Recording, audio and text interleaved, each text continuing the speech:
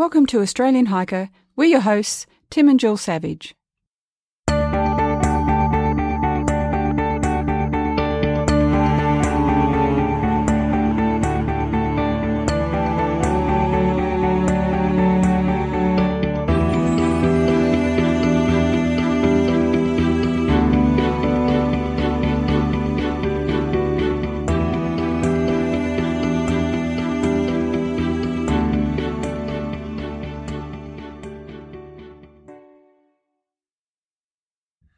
This is episode 82 of the Australian Hiker podcast.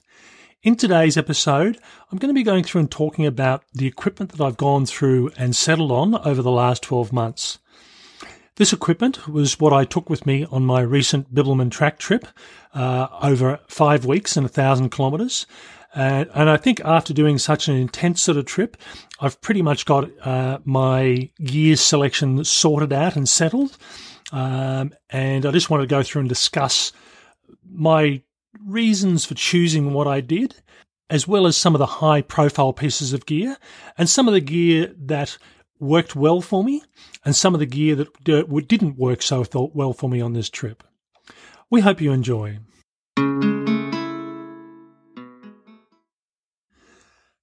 Okay, as I said, just recently I've gone through and finished my Bibbulmun track trip in Western Australia. And this was a 5-week-long trip covering 1,000 kilometres from Albany to Perth.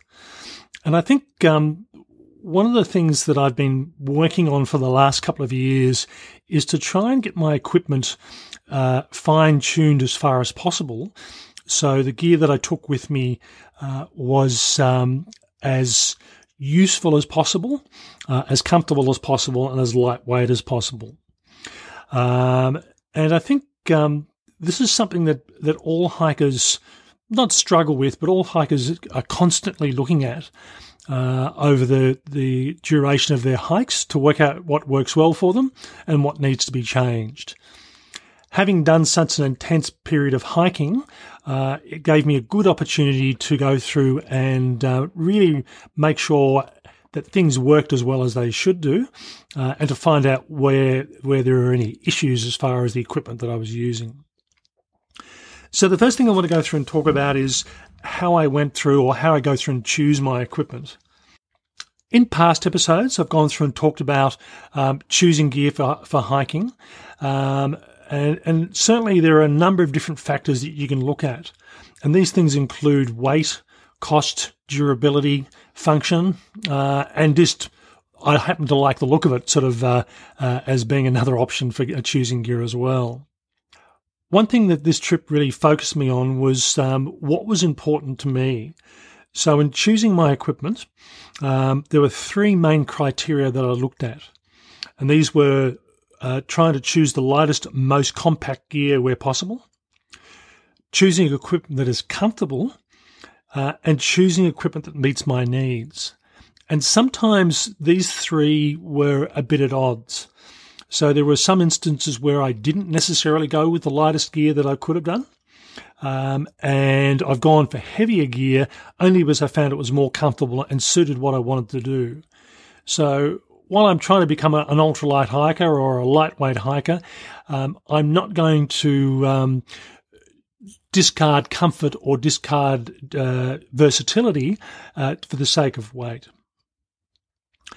So I think I'll go through and look at the main pieces of equipment and the things I really learnt from this trip in relation to new pieces of gear. So I won't cover every piece of equipment.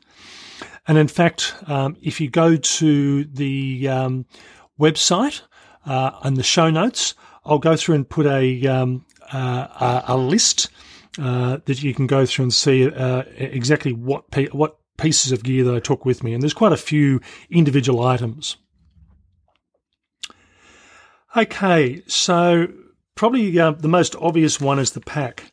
This is the thing that you're carrying on your back for however long you're going to be hiking. And for me, for the last few years, I've been using the Osprey Exos 48 litre pack. And in my size, it's actually a 51 litre pack. My main reason for choosing this piece of equipment is the suspension system. I have a personal preference for the trampoline style of suspension systems that allow for airflow across the back. A lot of packs that have a lot of foam padding will actually, while they might be very comfortable on the back, they tend to produce a lot of back sweating. And for me, I just find the suspension system on the Exos, whether it's mid 30 degrees Celsius down to 0 degrees Celsius, I don't tend to get a sweaty back. And that's really the criteria that I pick my pack on. There are a lot of very good packs on the market. But as I said, I just like the suspension system on this pack.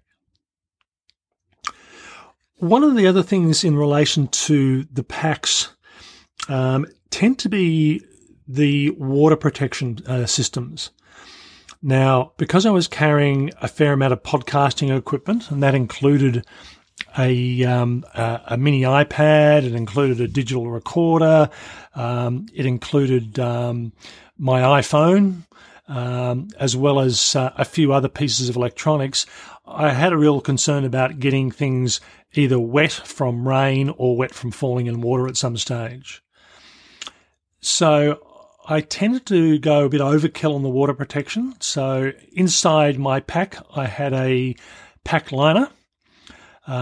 Every piece of gear inside that pack, with a few exceptions like a spoon or a couple of other little small pieces, went inside another waterproof bag that, as an example, my clothing was inside its own special waterproof bag. My first aid gear was inside a waterproof bag. So what that means from my perspective is if it's pouring with rain and I need to open my pack up to grab something and there's no shelter, the entire contents of my pack is not going to get wet. Now, a lot of people I know don't tend to have the amount of dry bags. They might be lucky to have one and that's it. But on my trip, my 36-day trip, I had 8 days where it didn't rain. And at no stage did any of my gear get wet. And that was including in very torrential, wind-blown downpours of rain. On the outside of the pack, I also had a pack cover. Now, the pack cover really only protects the majority of the pack. If you get water running down your back, it doesn't necessarily stop the water from getting into the pack that's the part of the pack that's not protected, which is what's against your back. But again, I come back to my selection of pack. Even though I had quite heavy rain for multiple days, there was no water getting in through that exposed area of pack. Whereas had I've had a pack that had been hard up against my back, the potential was for it was to soak through. So again, it's a bit of overkill having a pack liner as well as a pack cover. But for the sake of a fairly minimal weight impost, I think that it makes a big difference to keeping everything dry. The next main change that I went through on this trip was my shelter. Now, usually when I'm hiking, it's with Jill, and our main tent of choice these days is the Big Agnes Copper Spur 2 tent, which is a two-person tent, but it's a bit on the tight side. In this case, I actually chose the Nemo two-person tent. And I'll be honest here, it's when you compare the measurements of the tent, it's really a 1.5 person tent. I could have actually gone for the Nemo 1 person tent. I would have saved a total of 100 grams of weight. And I thought for the additional 100 grams impost by carrying the 2 person version, it means that I could quite comfortably get my pack and all my equipment inside my tent. And as I said, there were 4 days on my trip that I did actually use the tent. I had 3 of those were actually quite heavy rain. And I didn't have to worry about getting in and outside the tent to grab gear or the gear getting wet outside the tent in the vestibule. So I'll do a full write-up on all the equipment that I took on this trip. A number of pieces of equipment I already have, but there's still a few pieces that I haven't done. And over the next week, I'll actually get those up online. The other big learning curve on this trip was I had decided to go for a slightly smaller water bladder. I prefer to use bladders rather than bottles. And I opted for a 2.5 litre bladder. That, for me, was probably one of the mistakes on this trip. I decided that a 2.5 litre bladder was marginally lighter than a 3 litre bladder. And I decided that, particularly when I was doing big days of 35 to 45 kilometres, that I had to stop and refill the bladder. Not totally, but I just needed additional water. The 2.5 litres wasn't enough. So in hindsight, I should have gone for the 3 litre bladder, and that's now become my preferred bladder of choice. And even if I don't fill it up, I might only put a litre in there if the water supply is plentiful. Having that 3 litre capacity available was a better option. The other big change for me on this trip was I bought a new Jetboil stove. Now, normally when Jill and I go camping together, we use the Jetboil Minimo, and it works quite well for 2 people. It manages to boil enough water for rehydrating food and for having a hot drink at the end of the day. But I decided it was a bit of overkill for just one person. So I actually went for the Jetboil Flash. I bought a new stove specifically for this trip. It's the smallest of the Jetboils, and it means that it took up a lot less space because the Flash is actually a smaller diameter cooking pot. It worked really well for me. It cooked the right amount of water, or boiled the right amount of water for the food that I wanted. And one of the big learning curves for me on this trip, the vast majority of people, and in fact, every hiker I saw that had a stove apart from me was using the gas canisters and the little screw-on stove units rather than the Jetboils. And if you look at just the weight of the stove unit and the lightweight pot compared to the Jetboils, in most cases those freestanding stove units will often tend to be lighter weight. But what I did find is I tend to use 2 cups of hot water a day for a hot drink. I then also tend to rehydrate food. So I'm using roughly around about 5 minutes worth of gas a day. So a 100-gram gas cylinder, which will last around about an hour, lasts me about 12 days. And that does it quite comfortably. Over the duration of the trip, I didn't run short at any stage. So I was finding that most other hikers that were cooking food as opposed to rehydrating were using a lot more gas, and as a result they were using bigger gas cylinders, which pushed their weight back up again, because the freestanding stoves tend not to be as efficient in their water boiling capacity.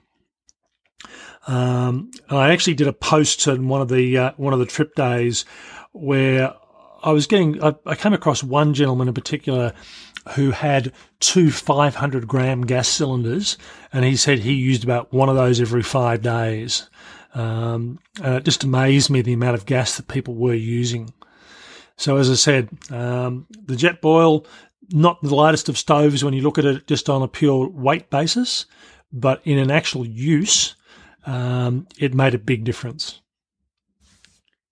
So what kind of difference was that? You said that the other person got about 5 days out of one of those 500-gram canisters. 500-gram gas canisters are roughly around about 600 grams in weight. So as opposed to the 100-gram canisters, which are about 195 grams in weight. So it's roughly about 400 grams of additional weight because they were using that type of stove and doing a particular type of cooking. They were actually cooking and not just rehydrating.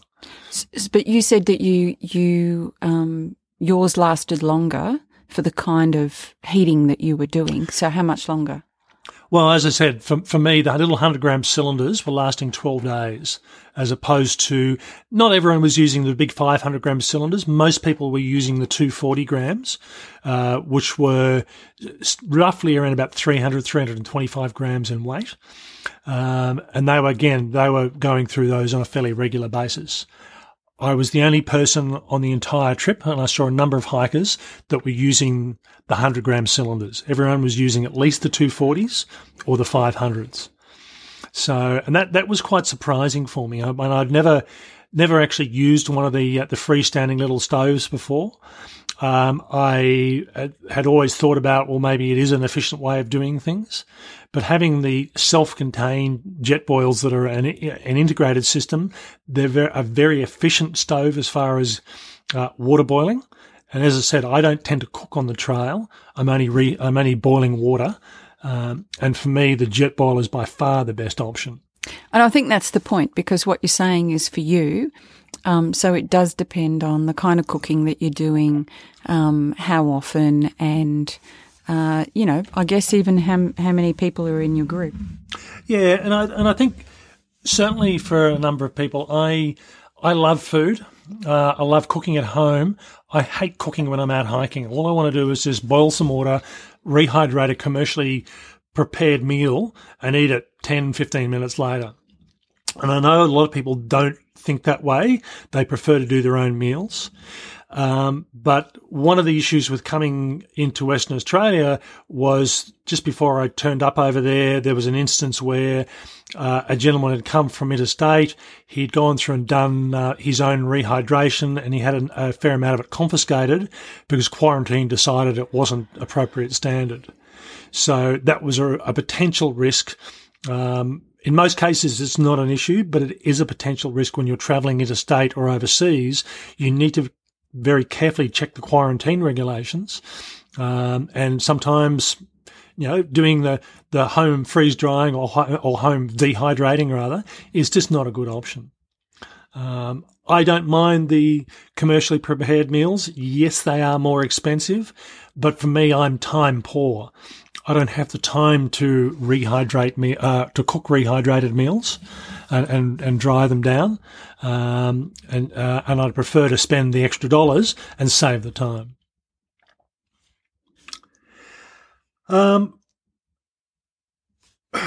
of the other new pieces of equipment that I used on this hike was the Garmin InReach Explorer SE, and as I said, I'll do a full write-up of this over the next week. This replaced my little Garmin GPS and my personal locator beacon.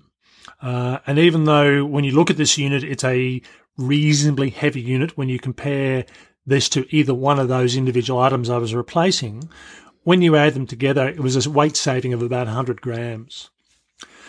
I did see and did seriously look at the little InReach Mini, and there was a reason that I opted not to go for that one, and that was to do with battery life. And if you look on Garmin's website, they will actually give a shorter battery life for the little Garmin InReach Mini than as opposed to the Garmin. The screen is really not a usable GPS. It's a very functional emergency beacon.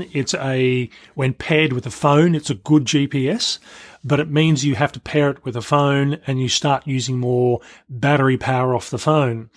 And in that instance, if you're using more battery power off the phone, you then need to carry more battery pack rechargeability, which then puts the weight back up again. So it's a matter of looking at not just the actual unit itself, how are you going to recharge that unit? There were two instances where I had 7 or 8 days away from the ability to charge electronics. So I had to be able to carry my recharge capability with me, and I worked it out by going with the InReach Explorer. It actually meant that I could get away with a smaller battery pack, and I was actually getting around about 7 days before I had to recharge it. I think there's some other things about the choices that you make, and for me, the Garmin InReach Explorer was a much better option than your previous Garmin, and the reason was that it was just so much easier for me to track you on my phone. I could zoom in and I could even get into seeing the kind of terrain that you were wandering through. So for me sitting back at home, it was a great way to actually be part of the journey and to get some comfort, not just in terms of you moving along and it's okay, but really understanding what was happening and the ease of that. So I think there are a whole range of different reasons why you make it a particular choice, and, you know, notwithstanding the things about charging and weight and all of those sorts of things, there are usability aspects and there are sort of flow-on benefits, I think, as well, that people need to consider. And I must admit, from my perspective, the Garmin was one of the real successes of this trip. It was easy to use. It was easy to see what was going on. I did actually pair it with a phone when I was sending text messages, but otherwise I tended to use the Garmin as a standalone unit just to save battery power on the phone. Phones don't tend to last 8 days, not when you're doing the amount of social media that I'm doing. And I don't feel too bad that the special message that I received that said Tim wants to invite you to track him was actually sent to everybody in the world. But anyway, I thought, oh, isn't that lovely? That's just me. Apparently not. Everybody. Thanks. And while we're talking about battery power as well, as I said, I had an iPad mini with me. I had a digital recorder. I had an iPhone. I had the Garmin. And I also had the camera, and I had my Fitbit as well. So all these things potentially needed charging, particularly on the longer sessions. So I did actually look at options. I looked at the battery usage for all of these things as a whole, and rather than looking at each individual item to say, well, this is fine, but what about everything else? I looked at everything together and worked out what I needed battery pack wise, and managed to get away with probably a smaller battery pack than I potentially could have done had I gone for smaller, more compact units themselves. One of the other bigger changes on this trip as well was I actually changed cameras on this trip. And for the last few years, I've been using a Sony RX100 camera. At the end of last year, when we did the Kangaroo Island Wilderness Trail, the camera was damaged and it was unable to be repaired.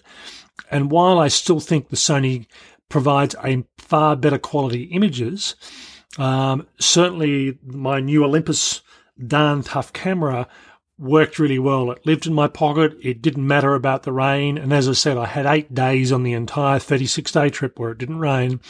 So I had this camera out, rain, wind, dirt, didn't worry it at all. So while the image quality wasn't as good as the Sony, it certainly was the right choice for this trip. I definitely wouldn't have taken anywhere near the number of photos had I still had the Sony camera with me. So that's a bit of a compromise issue there. Do you want really high-grade images, and what are the weather conditions going to be like? So it's I don't think there's any one camera that's going to do everything. That's going to be lightweight, waterproof, and give you really high-quality images. It's a matter of picking what you're actually after.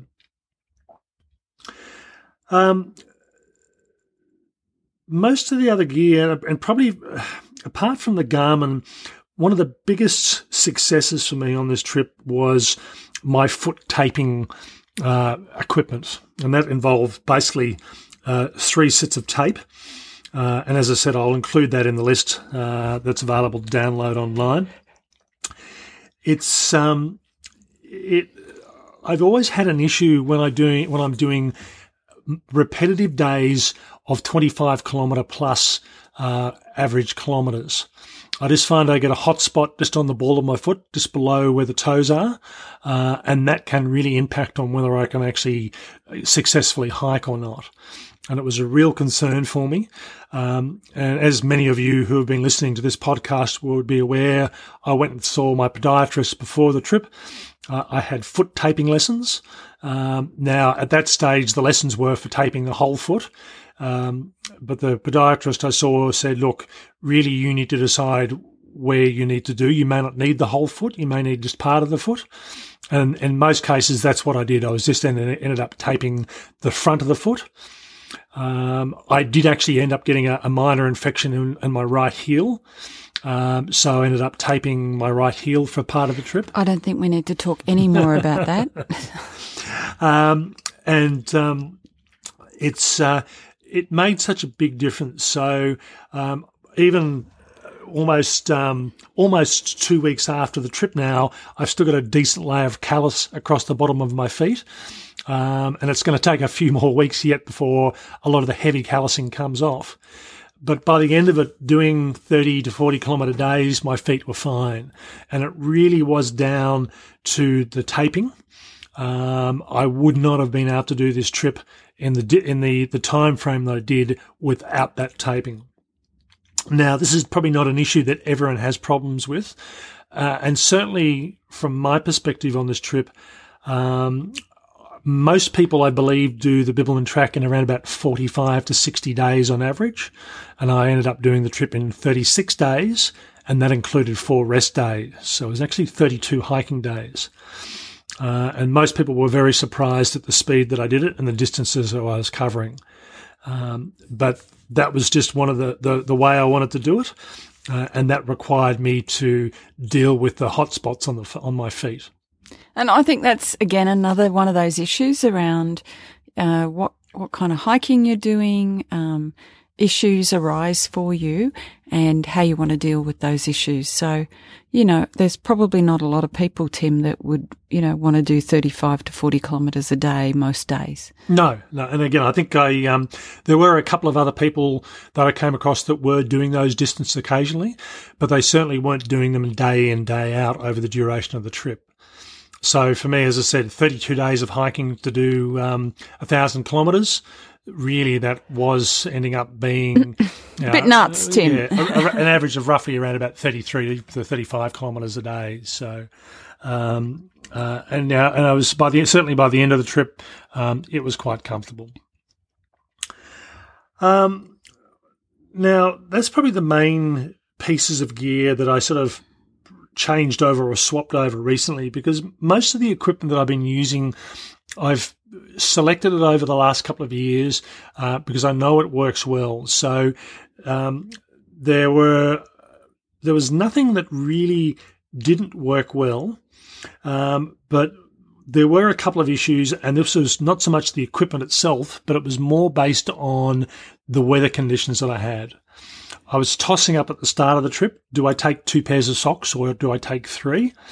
And had I have realised that this would have been the wettest end of winter, start of spring in many, many years in this part of Western Australia, I would have definitely taken 3 pairs of socks. There was no way that I could have a dry pair of socks and then a wet pair of socks drying on the outside of the pack. The weather just wouldn't permit that. So when I did get sunlight, it was going to take a couple of days for socks to dry. So in hindsight, 3 pairs of socks is the way to go, unless I'm in very dry conditions where I know I'm not going to get wet feet. So as I said, I've now included 3 pairs of socks in my hiking rotation rather than 2. And the other thing that you haven't mentioned that was the great hack was the bulldog clip. That's true. Sometimes you just look at what other options you can do with getting things to work the way you particularly want them. I use a Marmot precip jacket, and I tend to wear a baseball cap style of cap underneath that. And what I tend to find with that is the reason for wearing the cap is that if I don't wear the cap, you ended up getting water running down the front of your face when it is torrential rain. So the cap just tends to keep the water out of your eyes and your face. because if you just have the cloth material of the cap sticking out by itself, it tends to get saturated and then it tends to start seeping onto your face and onto your head. So what I ended up doing was just using a metal bulldog clip.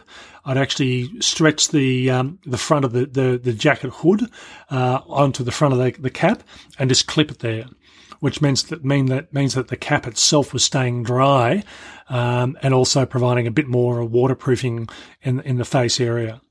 So for the sake of a 50-cent bulldog clip, it worked really well. Looks odd, and I did have to actually explain it on my very first video of the trip, because I thought if I don't, people are going to say, what is this clip and why? And a number of other people have said thank you because they've actually started doing the same thing. So it looks odd, but it works really well. And I'll put that up as a hiking hack over the next couple of weeks.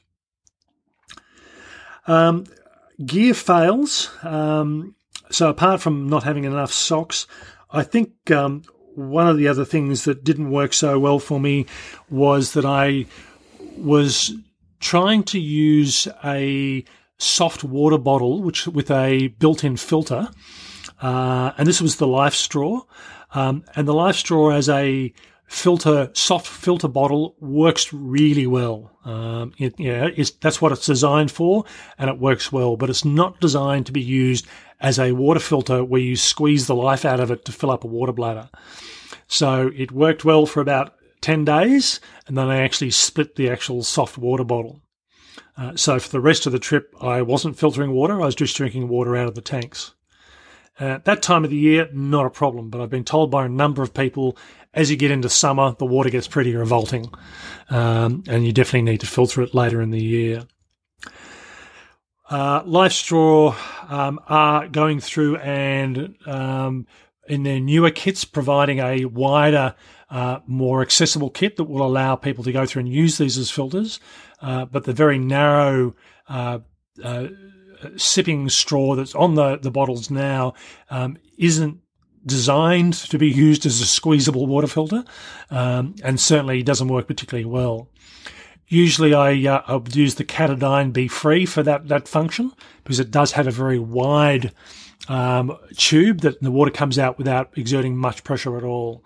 But I just couldn't find it. We've lost it. We've lost it. It's somewhere amongst all our equipment, and I'm sure I'll find it if I do go looking for it, but we just couldn't find it.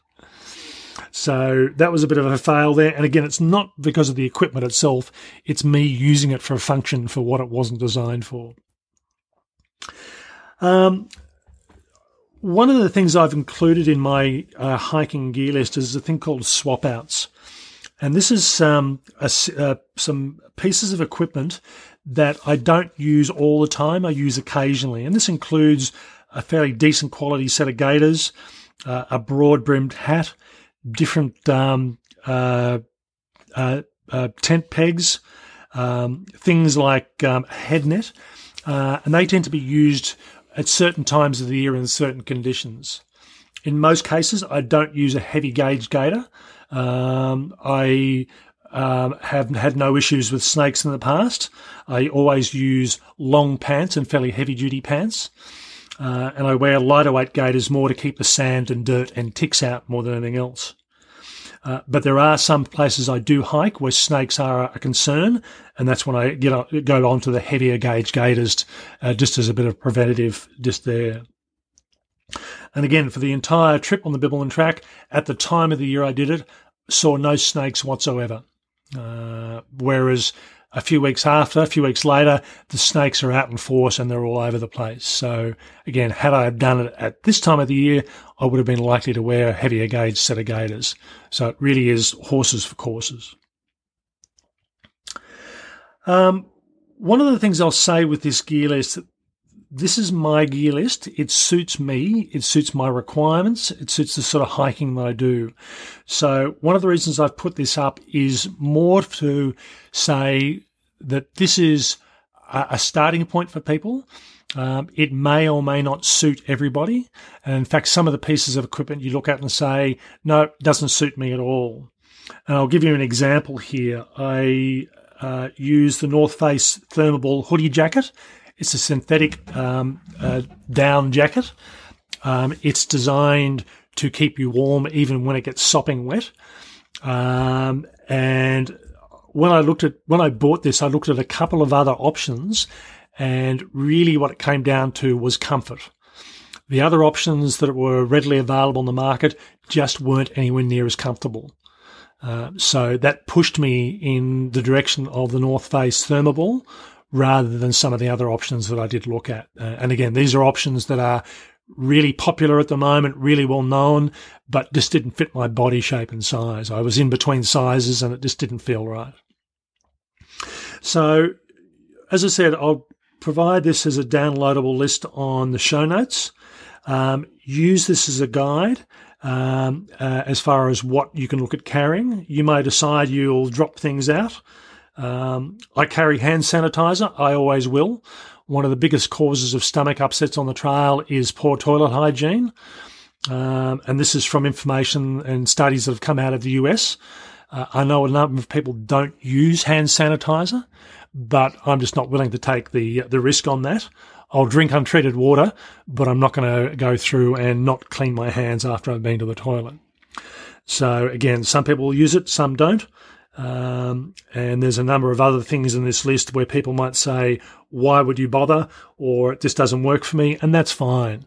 As I said, it's a list that works for me, and it's been put together over a period of about 2.5 years and works really well. Over the next week, as I said, there's a number of pieces of equipment on this list where I haven't done reviews of. I've actually done the reviews, I just haven't written them up.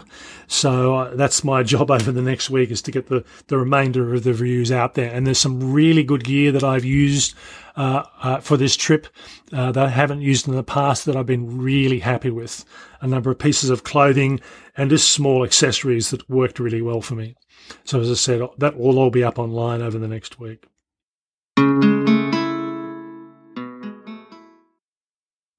Okay. In next week's episode, we're actually going back to our regular podcast production schedule, and that's going to be every fortnight with an additional bonus episode once a month, now that the Bibbulmun track trip is over. Episode 83, due for release in 2 weeks' time, is care and maintenance for hiking gear. And we're going to go through and look at what you need to do to look after this product or these assets that you bought and collected, and how to get the best life out of them and to keep them working as long as you possibly can. We hope you've enjoyed this episode. As always, you can listen through our website at Australian Hiker, through SoundCloud, through Stitcher and iTunes. And if you have the opportunity, please go through and give us a 5-star rating on iTunes to help get the message out there. We hope you've enjoyed. That's all from me. Bye for now. And bye from me.